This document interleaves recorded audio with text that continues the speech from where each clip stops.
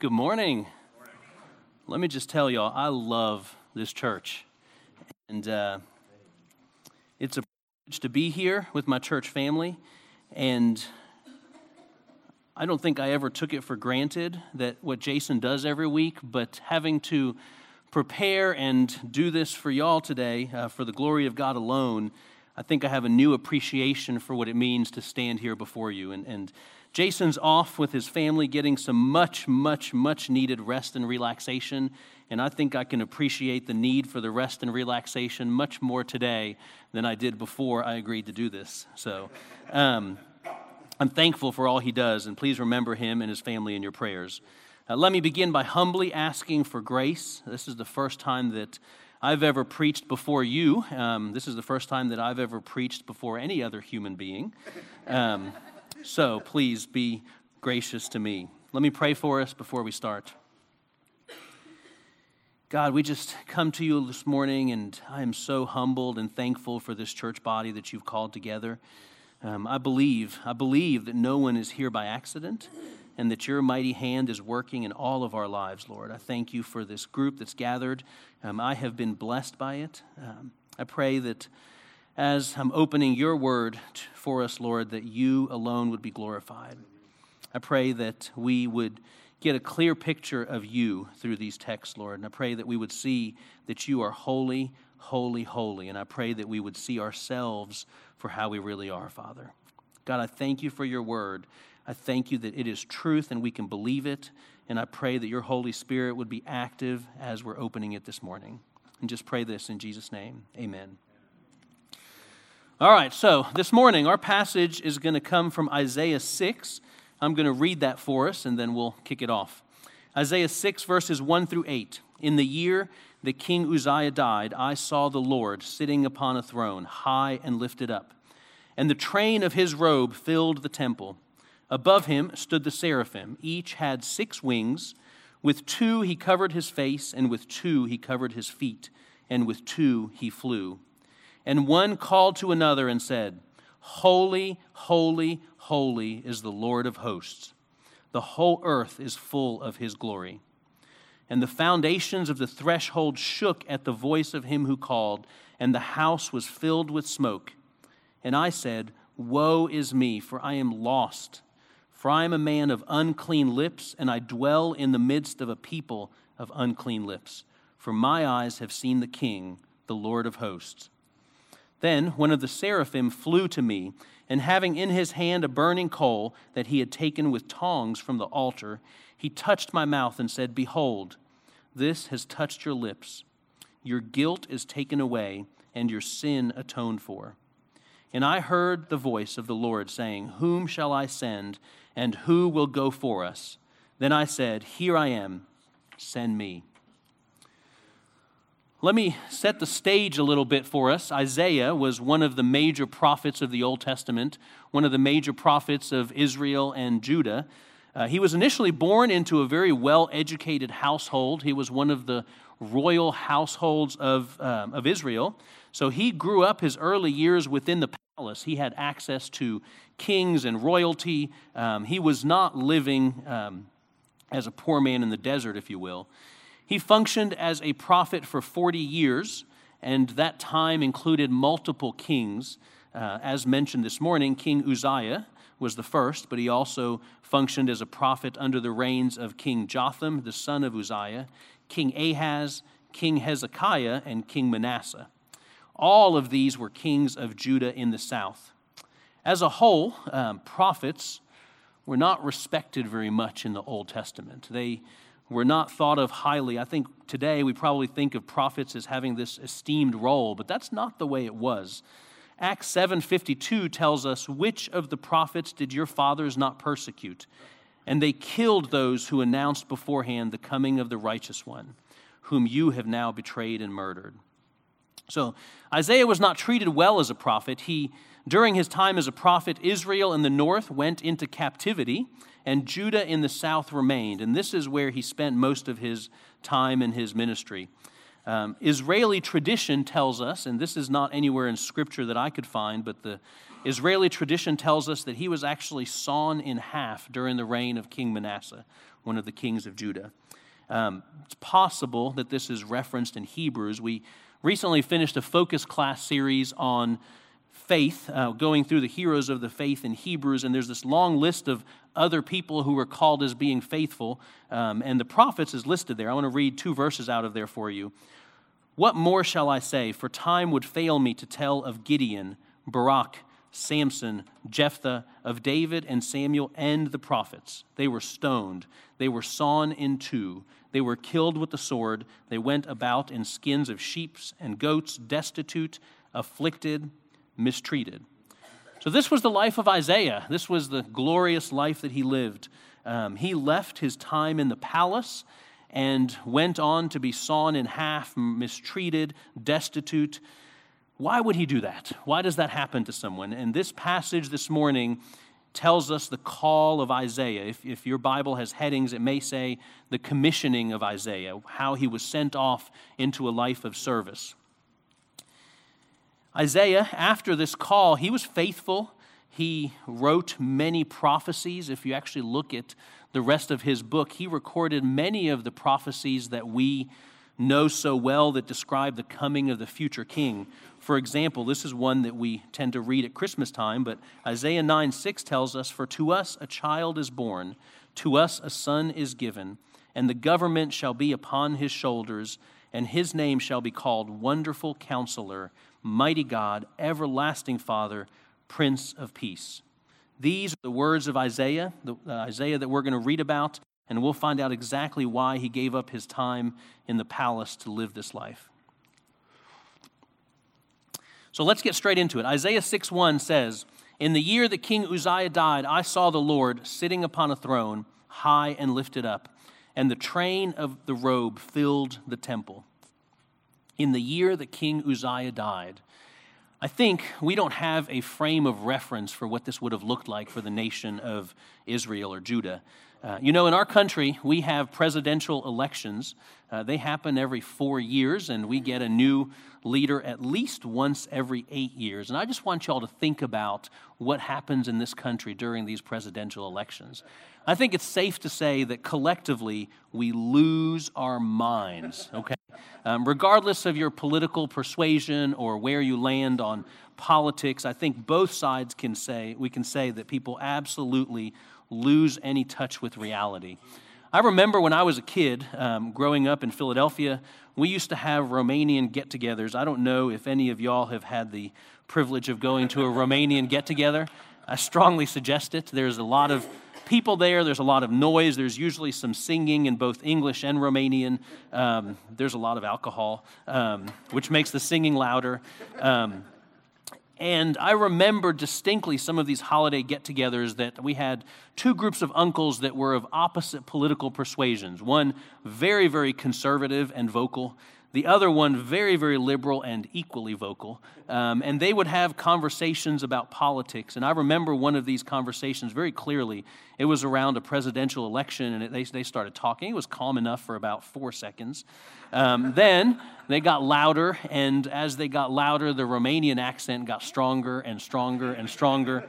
Eventually, they just gave up completely on English and just went full out to Romanian. And they were screaming back and forth, and I didn't know what was happening. I didn't want to vote at all after that, I can tell you. So, and that's for something that happens every 4 years. Uzziah reigned for 52 years. I want y'all to think about 52 years.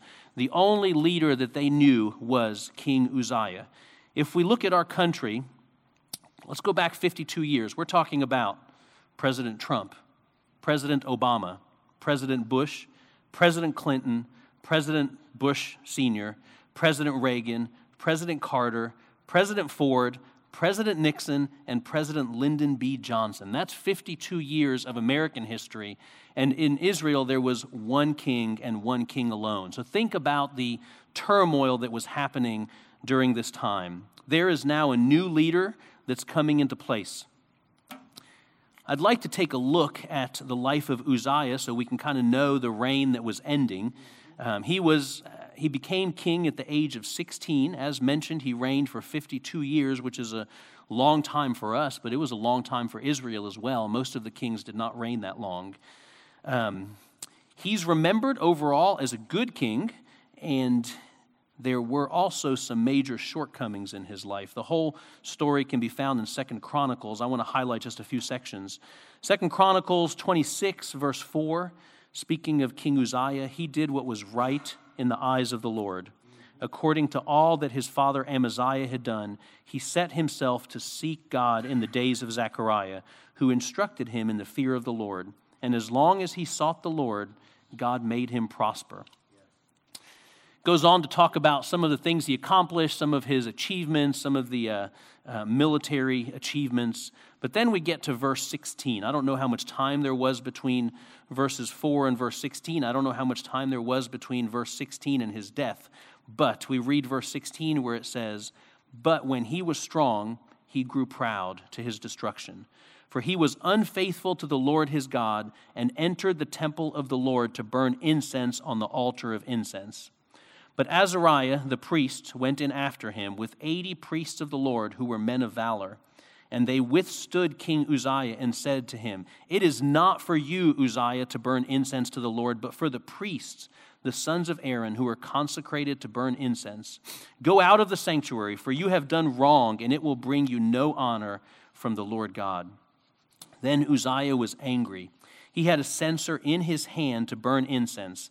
And when he became angry with the priests, leprosy broke out in his forehead in the presence of the priest in the house of the Lord by the altar of incense. And Azariah, the chief priest, and all the priests looked at him, and behold, he was leprous in his forehead. And they rushed him out quickly, and he himself hurried to go out because the Lord had struck him. And King Uzziah was a leper to the day of his death. And being a leper, he lived in a separate house, for he was excluded from the house of the Lord. And Jotham, his son, was over the king's household, governing the people of the land." So, that brings us to Isaiah's vision. As you can imagine, there was a lot of uncertainty. The king is dead. Even though he may not have been as visible in those last few years, there are new leadership coming. Jotham is now fully in control without the instruction and figurehead of his father. This is when we read, "In the year that King Uzziah died, I saw the Lord sitting upon a throne, high and lifted up, and the train of his robe filled the temple."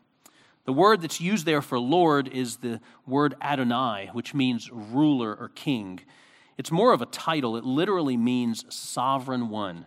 So in the year that King Uzziah died, I saw the sovereign one sitting upon the throne, high and lifted up, and the train of his robe filled the temple. This makes a very clear contrast between Uzziah and the king on the throne. King Uzziah was gone. He's dead. He's no longer reigning. His reign is over, but the Lord is seated on the throne, and he is sovereign, and his reign will continue. We know that this Lord on the throne is none other than King Jesus. Continuing in Isaiah, it says, "Above him stood the seraphim. Each had 6 wings. With 2 he covered his face, and with 2 he covered his feet, and with 2 he flew. And one called to another and said, 'Holy, holy, holy is the Lord of hosts. The whole earth is full of his glory.'" If you remember last week, we encountered a very similar scene in the throne room in Revelation.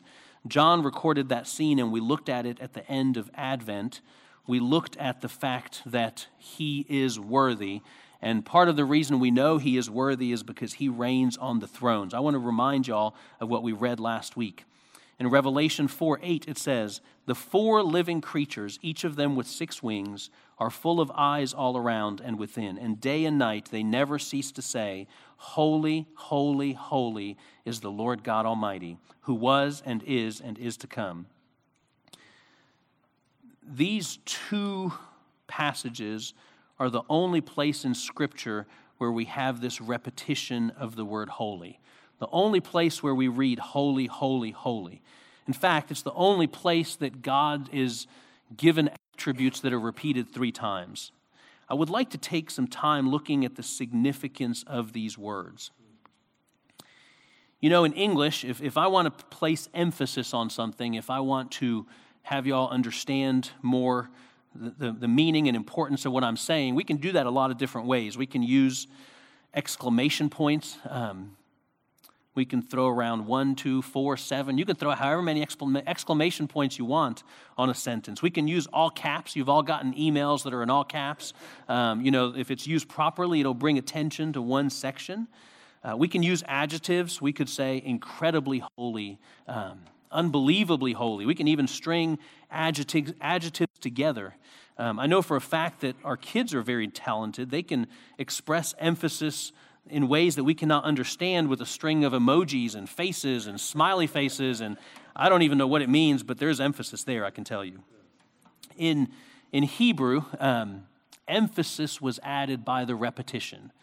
So if you wanted to bring attention to something that you were saying, you wouldn't use grammar, you wouldn't use punctuation, you would repeat it. And the more times you repeated it, the more important it was. So when we read, holy, holy, holy, Scripture is screaming out to us, this is a big deal. Pay attention to this part, because not only is God holy, not only is He holy, holy, but our God is holy, holy, holy.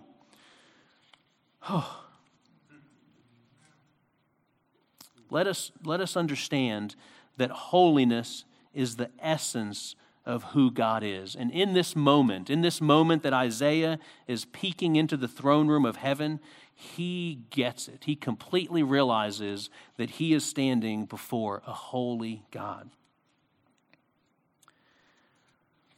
So what is holiness? I think that if you were asked to define it, I think many of us, at least now or at some point in our lives, would have started with the definition of purity. That holiness is being pure or sinless. And I think that's true. That's not wrong, but I don't think it encapsulates all of what holy is. The word holy actually comes from the Hebrew word kadosh, which actually means to cut apart or to be a cut apart or to be totally separate. The secondary meaning that's in the word is other or different or unlike. In other words, God is not a superhuman. God is not the greatest possible being that we can imagine. God is not the greatest and most mighty and magnificent thing that we can conjure in our mind. He is completely and utterly divine. He is completely and utterly different and other than we are. If all of creation were to cease to exist, if the sun were to stop shining and the earth were to stop spinning and everything around us would not just die but completely cease to exist, our God would still reign supreme on His throne because He is completely other and separate than us. We need to see that as we're reading these words. It's screaming out to us, holy, holy, holy is God, and He is not like us. Later on in Isaiah, the same prophet, probably influenced by what he had seen, writes the following: "Remember the former things of old, for I am God and there is no other. I am God and there is none like me." So purity is not excluded from holiness, but rather contained within it. God is pure because He is holy. A.W. Tozer has the best definition of holiness that I could find. I'd like to share this with you. He said, "God's holiness is not simply the best we know, infinitely bettered. We know nothing like the divine holiness. It stands apart, unique, unapproachable, incomprehensible, and unattainable.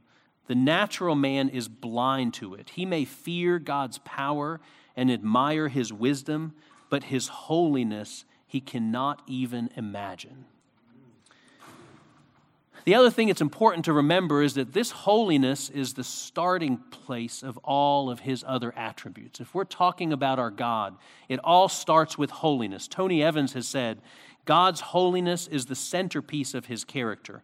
All of His other attributes flow from it.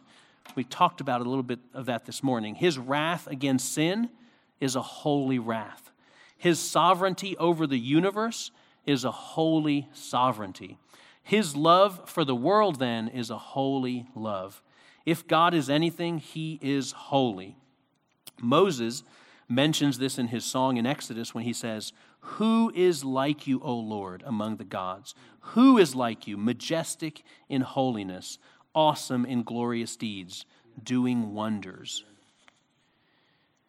So this holiness is something that we have a hard time even understanding. I have a hard time describing it because our human minds, my mouth, your ears, our brains, it's foreign to us. We have no concept of it.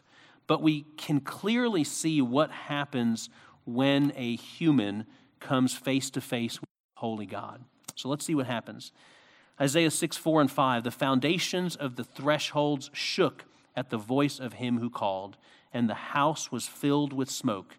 And I said, Woe is me, for I am lost. I am a man of unclean lips, and I dwell in the midst of a people of unclean lips. For my eyes have seen the King, the Lord of hosts." Y'all think about this reaction of Isaiah. He sees God as holy, and he sees himself in a new light. Woe is me, woe is me. This phrase has the connotation of being cursed. The New Living Translation says, "It's all over. I am doomed, for I am a sinful man. I have filthy lips, and I live among a people of filthy lips. Yet I have seen the King, the Lord of heaven's armies." The King James, I love the King James. The King James says, "Woe is me, for I am undone, because I am a man of unclean lips, and I dwell in the midst of a people of unclean lips. For mine eyes have seen the King, the Lord of hosts." Is there not a better phrase for what should happen to us in the presence of a holy God than being undone? The Hebrew word there is damah. It primarily means to cease, to come to one's end, cut off, undone, doomed to die. This was Isaiah's response to the vision of the holy, holy, holy God. Interestingly, Isaiah's response is not unique. We see the same thing when other people come face to face with the same God. R.C. Sproul, in his classic book, The Holiness of God, says this: "The holiness of God is traumatic to unholy people." Isaiah caught one sudden glimpse of a holy God, and in a single moment, his self-esteem was shattered. In a brief second, he was exposed, made naked, or as Jason likes to say, made naked. I think it's supposed to be naked, just for the record. Made naked beneath the gaze of the absolute standard of holiness. As long as Isaiah could compare himself to other mortals, he was able to sustain a lofty opinion of his own character. The instant that he measured himself by the ultimate standard, he was destroyed, morally and spiritually annihilated. He was undone. He came apart. Let's take a look at some of the other encounters that people have had with this God and how they reacted. We talked about the Apostle John in Revelation. He saw the same throne room, and he saw the same seraphim uttering the same words. When he came face to face with Jesus in Revelation 1:17, he said, "When I saw him, I fell at his feet as though dead." This was the same John that walked the earth with Jesus. He ate with Jesus. He ate the multiplying fish. He saw him resurrected. He saw the works of his Holy Spirit. But when he comes face to face with a glorified Jesus, he said, "I fell at his feet as though dead." Let's remember Job. Job suffered in ways that we can't even imagine. He lost everything he had, his wealth, his family. He had painful medical conditions. He had a group of friends that came to comfort him and try to tell him it's going to be okay. His wife was not nearly as helpful. She tells him to curse God and die.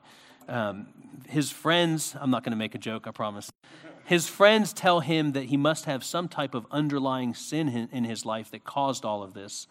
And how does Job respond to his friends? He responds by saying, "I am righteous." In Job 27, he says, "Far be it from me to say that you are right. Till I die, I will not put away my integrity from me." I hold fast my righteousness, and I will not let it go. My heart does not reproach me for any of my days. But a few short chapters later, he has an encounter with God, and looking back, he sees himself completely different. Let's look at his words in Job 42. He said, I had heard of you by the hearing of the ear, but now my eye sees you. Therefore, I despise myself and repent in dust and ashes. So he goes from a man who's holding up his righteousness and saying, look, I have done well. I will not give up my righteousness from all of my days, to a man who says, I repent in dust and ashes. In our elder reading this morning, we read about Simon Peter. Simon Peter was a fisherman. He knew fish. He knew fishing. And when he came face to face and realized that this Jesus was the creator of the fish in the sea, he fell down at Jesus' knees saying, depart from me, for I am a sinful man, O Lord. If you go back to Isaiah, the fact that other people are also sinful doesn't make him feel any better. Isaiah says, everyone else around me is sinful, and he doesn't take that and say, so it must be okay. That crushes him even more. A few months ago, we were late to my daughter's basketball game, and I did what all of us do when we're late. I was speeding. To be fair, I do that when I'm not late. But I was speeding. And I got a ticket, got pulled over, and went to the courthouse about a month ago to pay my ticket, and they were kind of going through what the options are, and I know this has not happened to anybody else, but they said there's 3 options. You could either plead not guilty and contest it, go to court and say, this is why I'm not guilty. You could plead no contest, which basically means that you're going to pay your fine, do whatever is required by the court, but not admit any guilt or any innocence. Or I could just plead guilty and settle it. Faced with the holy, holy, holy God, Isaiah really has the same 3 options. He could stand up and say, not guilty, and reject this holy God. He could plead no contest. He could look around him and say, I'm no different than anybody else. I'm not. All these other people, they're just like me. Or he could stand up and either stand or kneel or whatever you do, or whatever he was doing when he uttered those words, and say, I am guilty before this God. Octavius Winslow said, Beloved, let this truth be ever present to your mind, that as we increasingly see the glory in Christ, we shall increasingly see that there is no glory in ourselves. Jesus is the Son which revealed the pollutions and defilements which are within us. Look at the willingness with which Isaiah falls down and accepts his condition, the difference between himself and the Lord on the throne. There's no arguing, there's no justifying. He's not Moses in the desert who says, but a few more, but a few more. He just falls down broken. Andrew Murray once prayed, Lord, I gladly accept this arrangement. I am nothing, you are all. My nothingness is my highest blessing because, catch this, my nothingness is my highest blessing because you are the vine, which gives and works all. So be it, Lord. How seriously do we take this holiness? How seriously do we stand before God and see him as holy like this? Is this holiness the forefront of our thoughts as we live life each day? Do we see this holiness when we're preparing to come Sunday mornings and worship this God? Do we respond in this broken and fallen and crushed way? The examples that we've looked at in Scripture this morning tell us how people have responded to the presence of our God. Do we respond the same way? The seraphim, even though they were sinless, covered their eyes because they could not look upon the Lord. They covered their feet because they knew that as sinless created beings, they were unworthy. As believers, we now have full access to this throne room of God through the blood of Christ. But do we enter it flippantly? Do we enter it without a thought of who this God is? When we come into worship, do we see ourselves as broken? Do we see God as completely other, completely different? Do we acknowledge that when we are worshiping a holy God, we are standing on holy ground, and there is no one like this God? These verses are calling out to us to respond to God in this way. Do we see God like this, church? Is this how we come to him? Holy, holy, holy is the Lord of hosts. The whole earth is full of his glory. Holy, holy, holy is the Lord God Almighty, who was and is to come. Who is like you, O Lord, among the gods? Who is like you, majestic in holiness, awesome in glorious deeds, doing wonders? For I am God, and there is no other. I am God, and there is none like me. Worthy are you, our Lord and God, to receive glory and honor and power, for you created all things, and by your will they existed and were created. Have we seen this God? If we have, how do we respond? Isaiah responded like this: Woe is me, for I am lost. I am a man of unclean lips, and I dwell in the midst of a people of unclean lips. For my eyes have seen the King, the Lord of hosts. Peter fell down at Jesus' knees and said, Depart from me, for I am a sinful man, O Lord. Job said, I despise myself and repent in dust and ashes. The Apostle John, when he saw him, he fell at his feet as though dead, and we could go on and on and on. Vernon McGee said the following: If we would see him today in that high and lifted up position, we would be delivered from low living.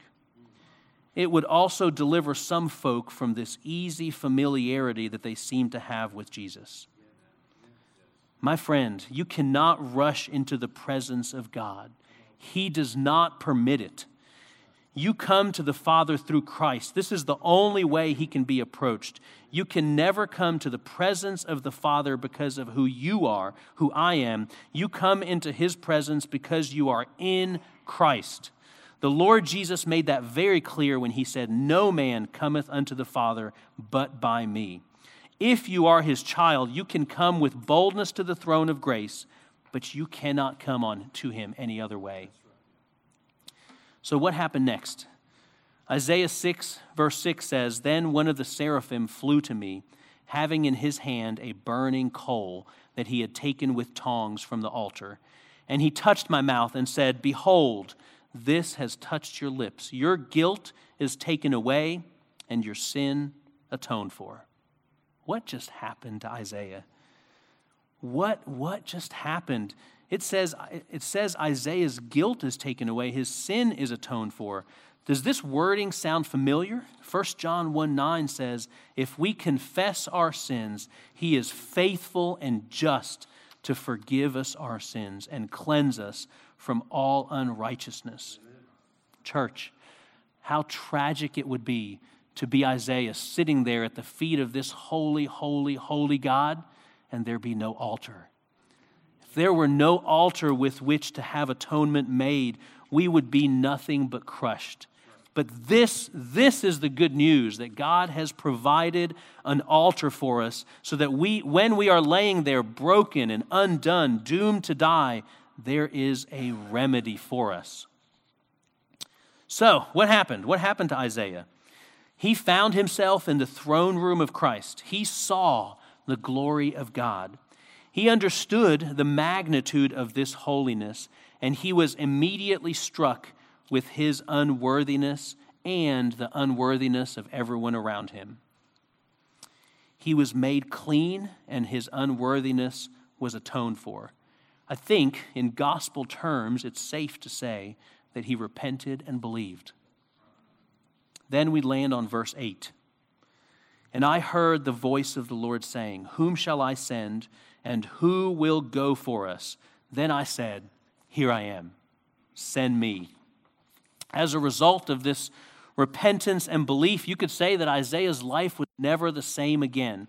He springs into action into the service of our King, and he leaves the palace, he leaves his life of wealth to live his life as a prophet, to be sawn in half at the end of his days. Does salvation have to happen in an instant like this? Do we have to have an Isaiah moment? I don't necessarily think so. I think for some people it can be kind of gradual. It can happen over time. There can be a process where we come to this realization. But like Isaiah, for you to be a believer, you must know that God is holy, holy, holy. You must know that you are not, or better yet, that we are not. We are unworthy, we are unclean, we are filthy. Our righteousness is like filthy rags. Like Job, you go from seeing yourself as righteous to seeing yourself as worthless. You must know that God alone can bridge that gap and make us anything else than what we are. And when this happens, life is never the same. You will jump willingly into a life of service of this holy, holy, holy King, the King who is reigning on the throne long after King Uzziah has died. That King still reigns. Believers, what do we do with this passage? I would challenge you a couple things. We need to remember the holiness of the God that we serve. This should stir us to see the seriousness of coming into the presence of our Lord. We should be holding each other accountable to how we respond to this holiness daily.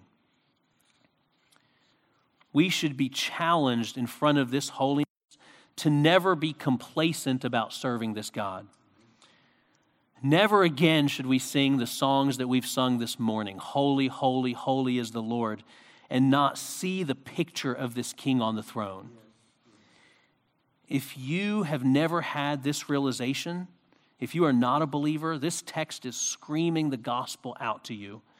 If you realize today for the first time that you don't measure up before this King of Kings and you are completely undone about your sin, the Bible says there is one remedy alone: repent and believe.